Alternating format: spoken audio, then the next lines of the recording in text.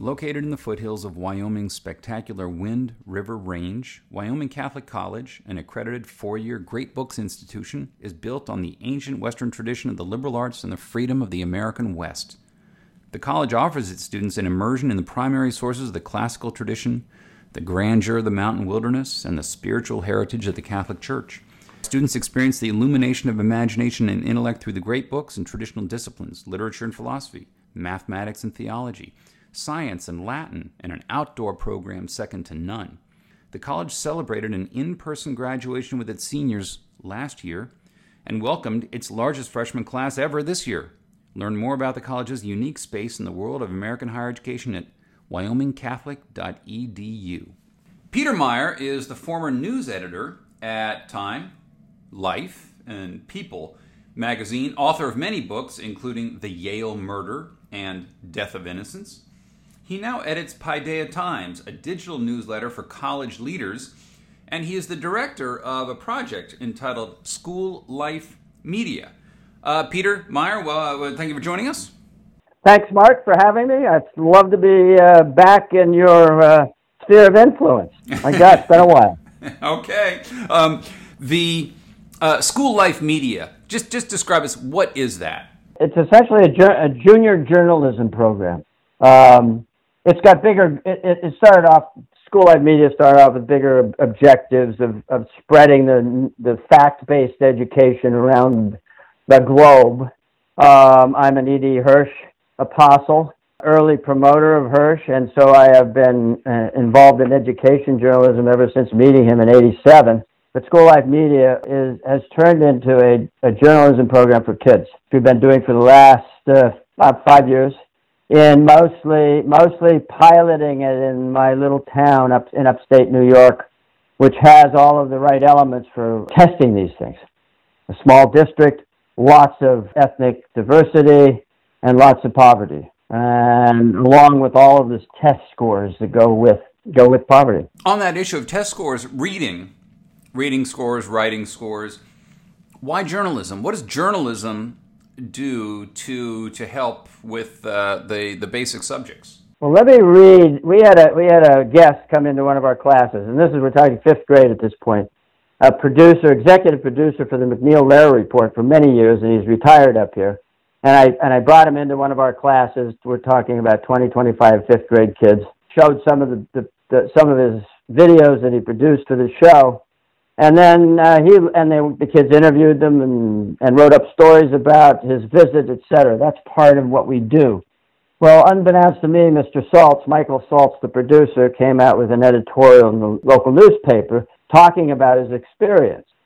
And he wrote, and I just want to, he's a wonderful explanation of what this whole program is about. If you think about it, as he wrote, as I did for the first time after Peter told me what he was doing, the skills of a journalist or reporter lie at the entry point of every academic experience and social interaction we encounter throughout our lives.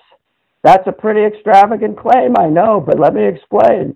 In any case, I was a journalist. Yeah, I've been a journalist for 40 plus years now, but it's somewhere around, and part of that 20 years I've been an education journalist, but it took me until about 2015, and I woke up one day and I said, wait a minute, journalism is fact-based education. That's what I should be doing, is getting these kids involved in fact-based education. And as we know, the first draft of history is, journalism. And that's what it's been. And so I've been working on this for, what's 2015 minus 2021? You do the math. I was never good at math. And we've got a really wonderful program that brings these two things, the skills of a journalist, into the classroom. And I'm happy to say in the second year with our fifth graders, their test scores, while the nation's NAEPS test scores, I'm hoping your listeners know what the NAEP is, but that's that's the big national test on reading scores. Well, the NAEP scores were plummeting in 2018-19 across the country. Our little school district in the fifth grade jumped 11 points. Wow. And wait, Peter, do you know the 2019 NAEP scores, the lower the lower income kids in 2019 scored the lowest reading since they started doing NAEP back in the early 70s. I believe that's the case. So if you're from a low income area and these kids jumped up 11 points, that ought to be something told to the Secretary of Education for the state of New York. We could talk about bureaucracy another time, perhaps. But as you know, I've been writing about this for a number of years. You've been writing about this for a number of years, and my God, things don't move very quickly. Let me just follow up on that little test score from our district. So when I got the results, and the principal said, you can take some credit for this, right, going up 11 points, and I said, hesitantly, I said, Mark, what did they go? They went from what to what, right? 11 points is pretty good. Oh, yeah. And he said, well, they went from 15% grade level to 26% grade level. Now, if you let that sink in for a second, you'll understand what real troubled education system is. So we have officially, my little district, even though it's in upstate New York, is officially poor. 70% of the kids would qualify for a free lunch program. 30% are African American.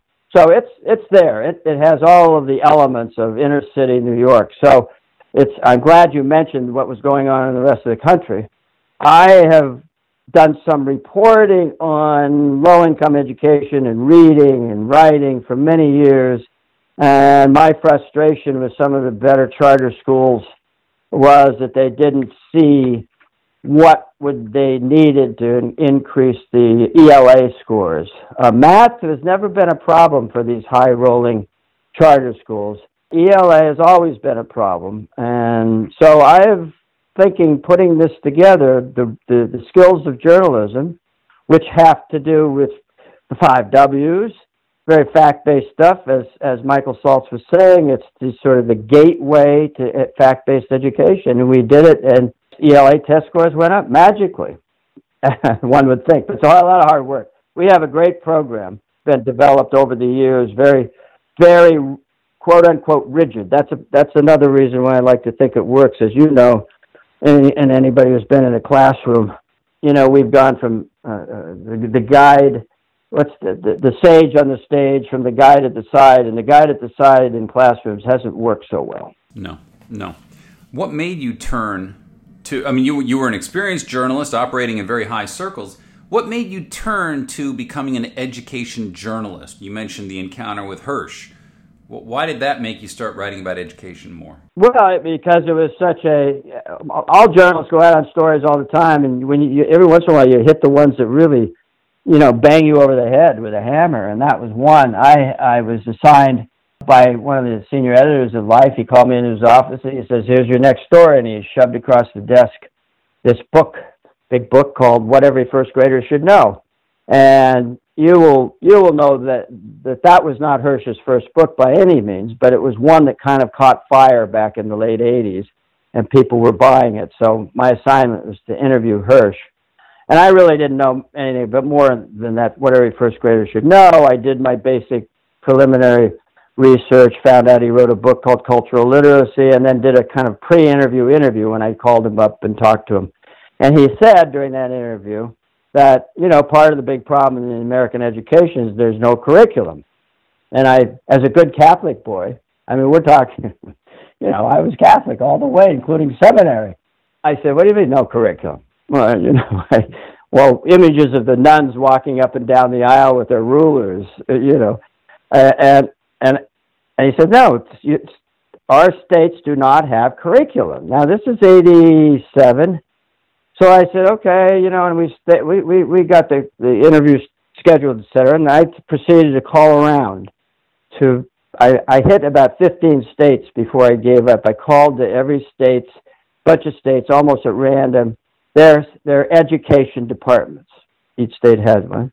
I found out early on that the feds did not have a curriculum. So I called the states, and one by one, everyone, I got the right person, talked to them, and said, what's your curriculum? We don't have a curriculum. We don't have a curriculum. As I said, I gave up after 15. He was right.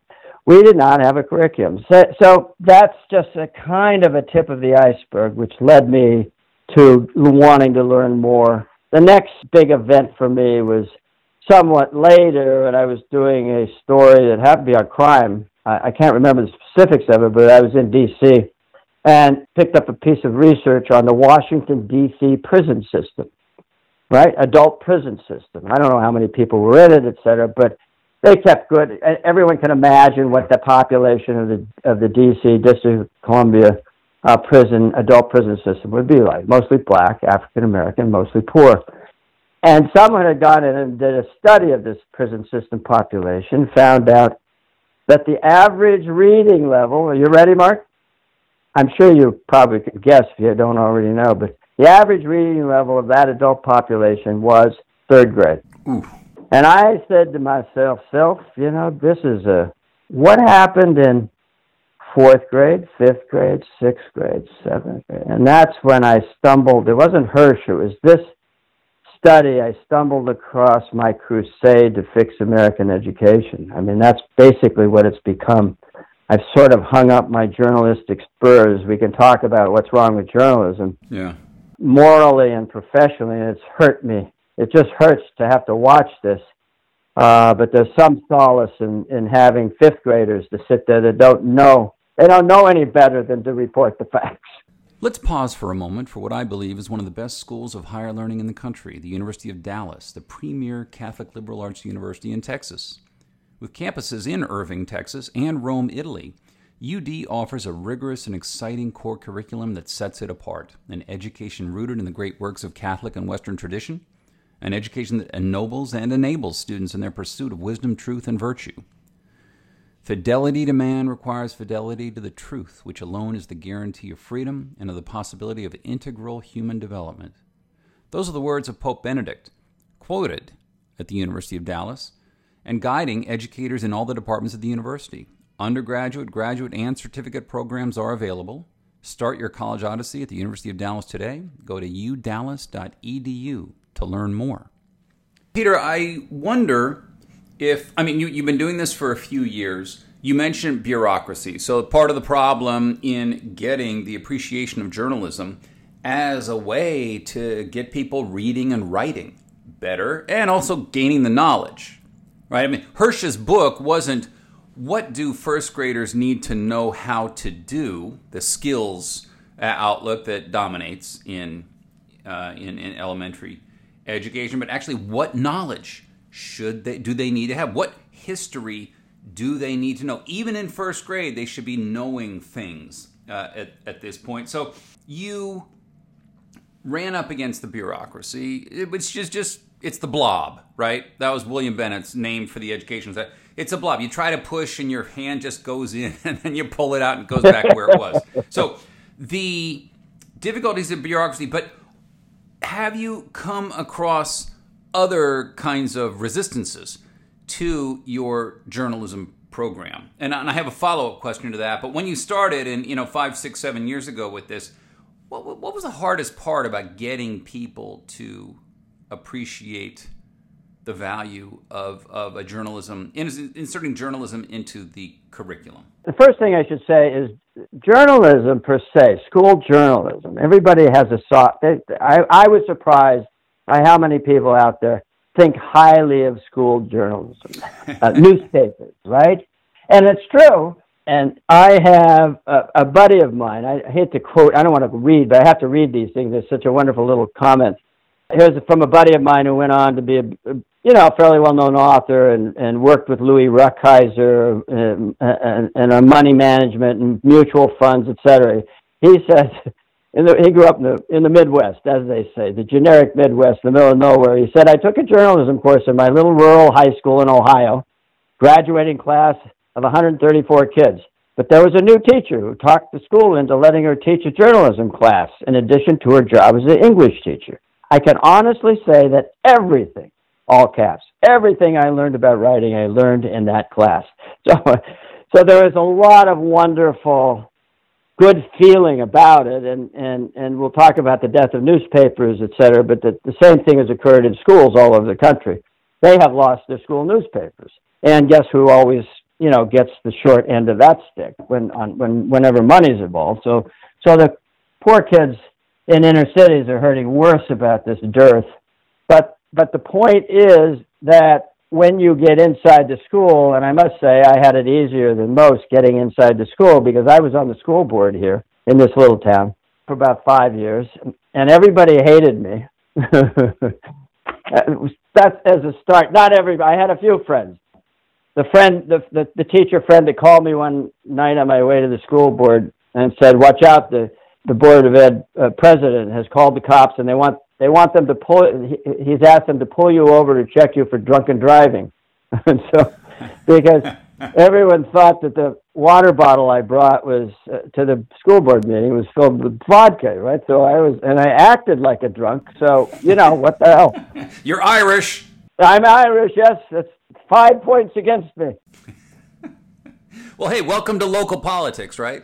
Yeah, but anyway, you get into the school, and then you confront, so I'd already had quite a bit of experience with. Part of the reason they didn't like me is because the unions. And you got to get to the unions. The blob, if there is a name of the blob, that's kind of the number one culprit. And it's very hard to change what unions do. In New York State, it's especially bad. I don't know why it's called the Triborough Amendment, but there's a little amendment, for instance, that says even if voters in the local communities, vote against the proposed school budget, the school board can pass it anyway, right? And that's a union law that, like so many of them, they rule the schools. But I would think that a lot of teachers would like the English teacher that you just mentioned. Yeah. They would like to teach a little journalism, no? So I had approximately 7 teachers in my little school, 7 classrooms, including a special ed, really hardcore special ed. And I had a principal that backed us. So those are two very important things, the principal and the superintendent. One of the last things I did was, as a school board member, was help install a person that I liked as a candidate for school superintendent. So that all helps. I got inside, and the teachers the 5th grade teachers mostly loved it. However, when the test scores started coming out and the thing started working well, then it becomes a little political problem. You're embarrassing the others, Peter. Yeah, so it begins. I once praised the teacher for doing something good, and she hasn't spoken to me again. Oh, my God.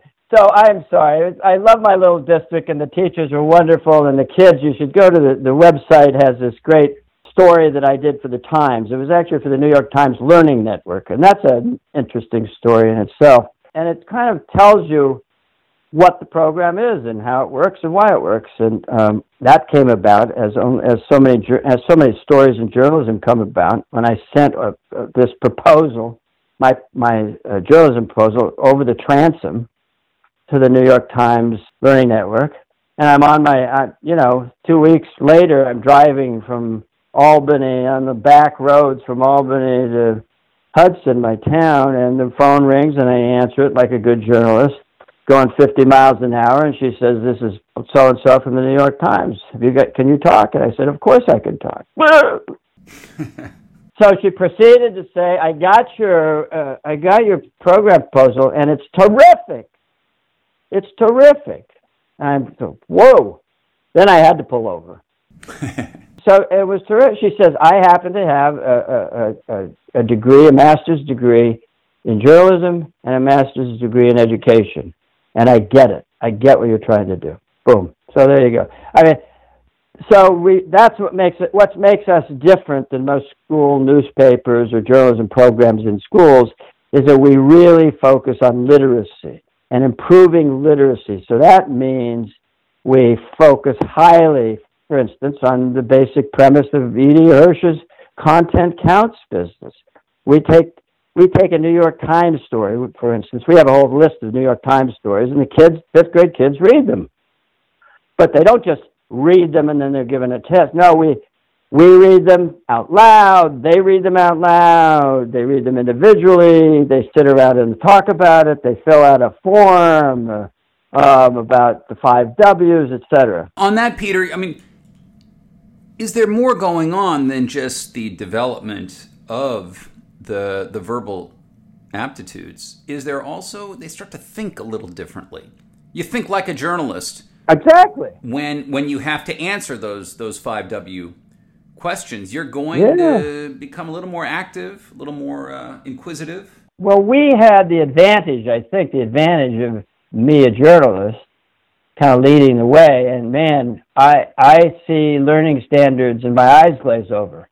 You know, from the new education schools, what teachers have to learn in terms of the 55 standards, A, B, and C, and part 1 and part 2, and doing this and that. It really, so that was one of the advantages that we had. I could just go in and say, hey, kids, here are the notebooks, here are your press passes, let's get started. Here's what a story is, and take out your notebooks and start, you know.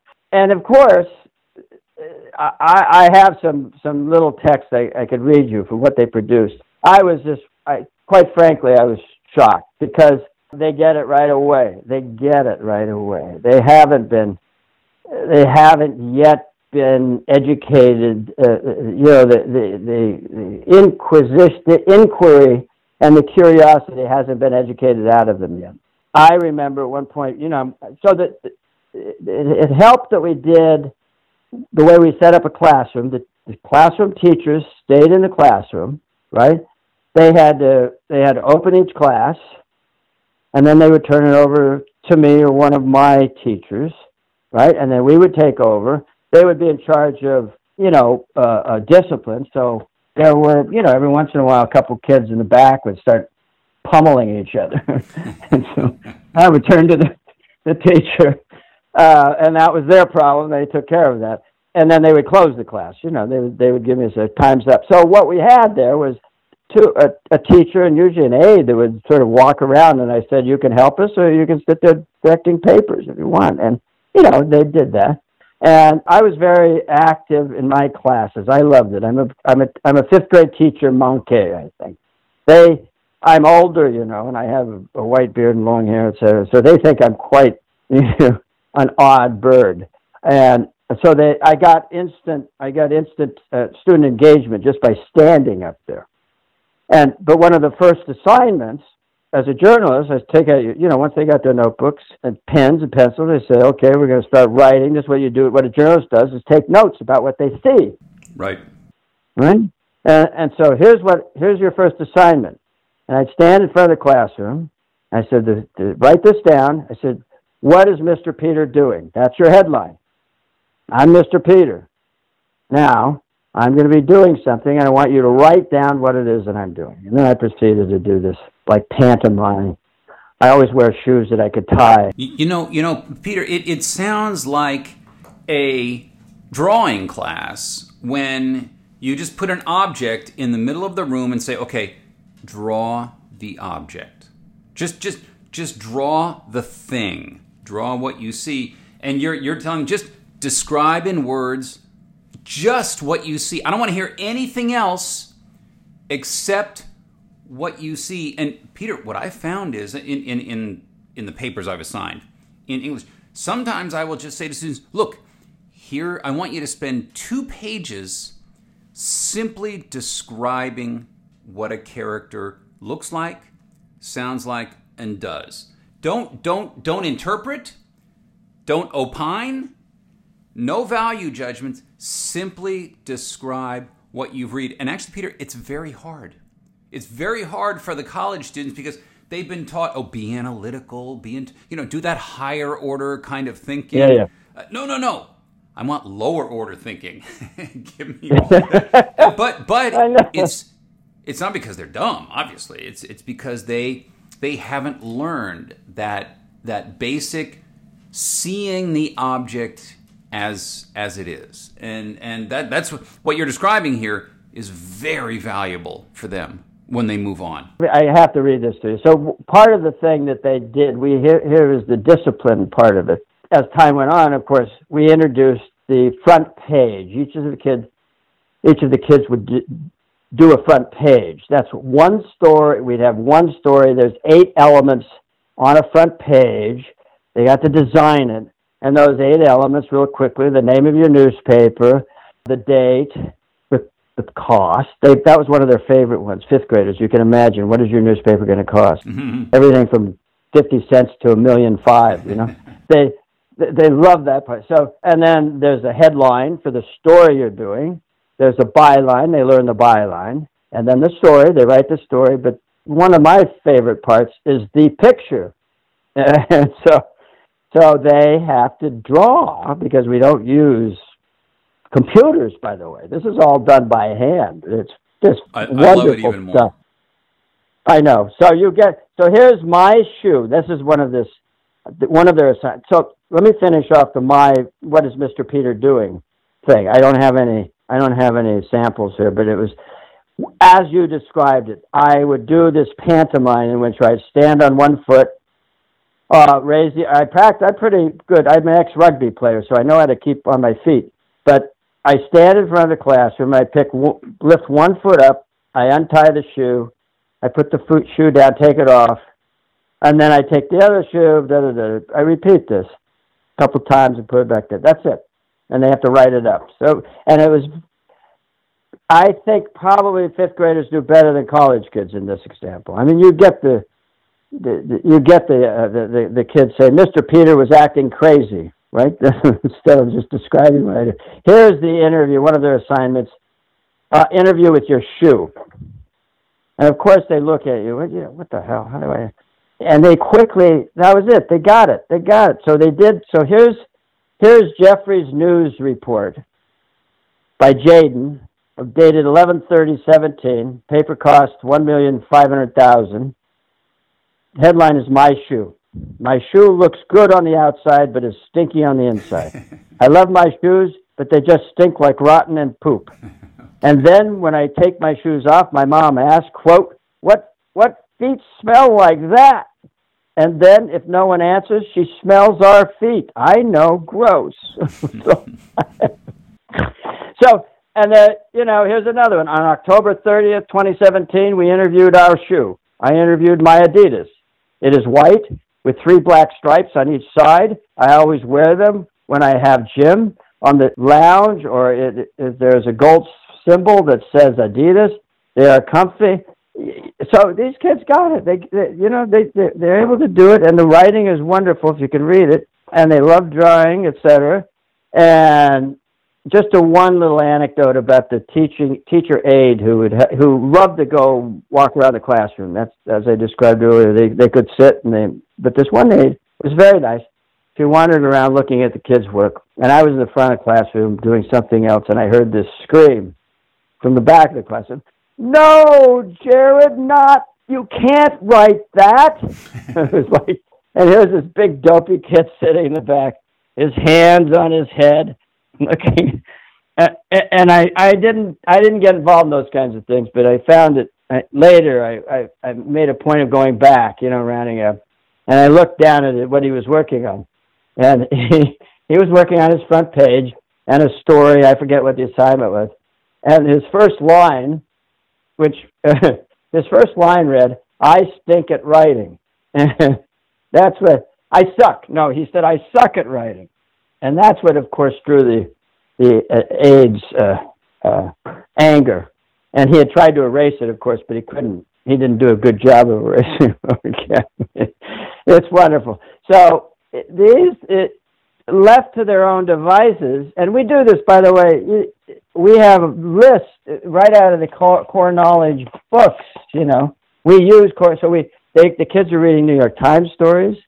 They do quick writes, which is 2 minutes, writing as fast as you can on anything, any subject that I give them, the teacher gives them.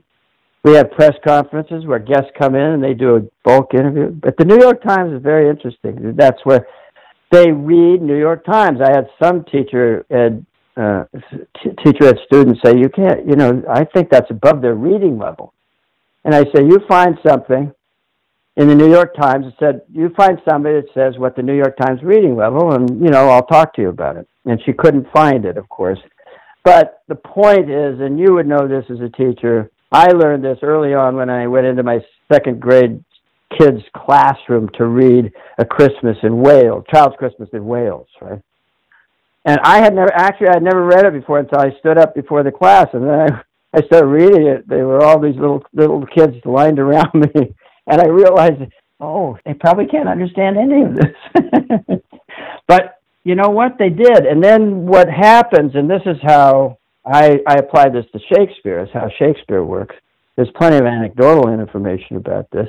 If you start early, right, as the Bible would say, if you put a kid on the right path when he's young, he'll be on that path when he's old. That's the Hirsch line. Make them learn things very early on, and then you sort of reiterate them. You have other subjects reinforce them, and they accumulate over time. And it takes time. But we need the habit. Okay, quickly, Peter, last question. What is the Paideia Times? Paideia Times, and as you know in Greek, Paideia is learning, which is a word I learned while doing the story on Hirsch. I think that was the headline, and I mentioned this to my colleague Stanley Stillman, who started this thing, and he's an old-timey veteran too. And Paideia Times is an aggregation service for college trustees. We essentially go through. We now have not a staff, but it's about 7 or 8 people working for us. We're canvassing newspapers, journals, blogs, everywhere, and coming up with sort of the 30 best stories of every quarter, every 4 months. Well, I'm looking at it here and seeing some of the stories. You can click on the stories. You've got little headlines. For example, here's one on does dropping SATs increase applications? You've got one here on enrollment declines, some things on censorship, just different articles that you're doing the service. You're presenting the important stories to college leaders who don't have time to comb through the big, wide internet. Yeah, it's all the news that's fit to print, digest it. I mean, and you've got veterans like Stanley and myself and these other folks that are going through this, and Stanley has been in higher ed for a long time. He's very bright about what the issues are. So we pick and choose. We'll do my favorite. He keeps me on for my headline writing. So his favorite is DeVos by a pence. And those of us who remember those days remember that Betsy DeVos became education secretary with a vote in the Senate by one vote. The Vice President Pence passed it. So yes, we come out but the key added value, I think, is all of the further readings that we have. We share up hundreds of good clips. I mean, it's really hard. I have the unfortunate job of having to kind of sort this all out and pick the 25 or 30 different quote-unquote stories that we do, and then luckily we have great writers. I mean, it's very hard, did Twain say this? It's hard to write short. I would have written you sooner, but I didn't have enough time. Yeah, right. And so it's very hard to write a 150-word story. It is, but it is a very valuable skill. Yeah. So, all right. So, and that is, people can go to it. They can subscribe. PaideaTimes.org. I have the page up on my screen right now. So that's it, Peter. Thank you, Peter Meyer. Thank you for joining us. All right. Mark, thanks very much. Good luck. And thank you for listening to our conversation, which has been supported by Wyoming Catholic College, which combines great books, the Catholic tradition, and the great outdoors of the American West into an extraordinary education. Go to wyomingcatholic.edu or contact the admissions office at 877-332-2930.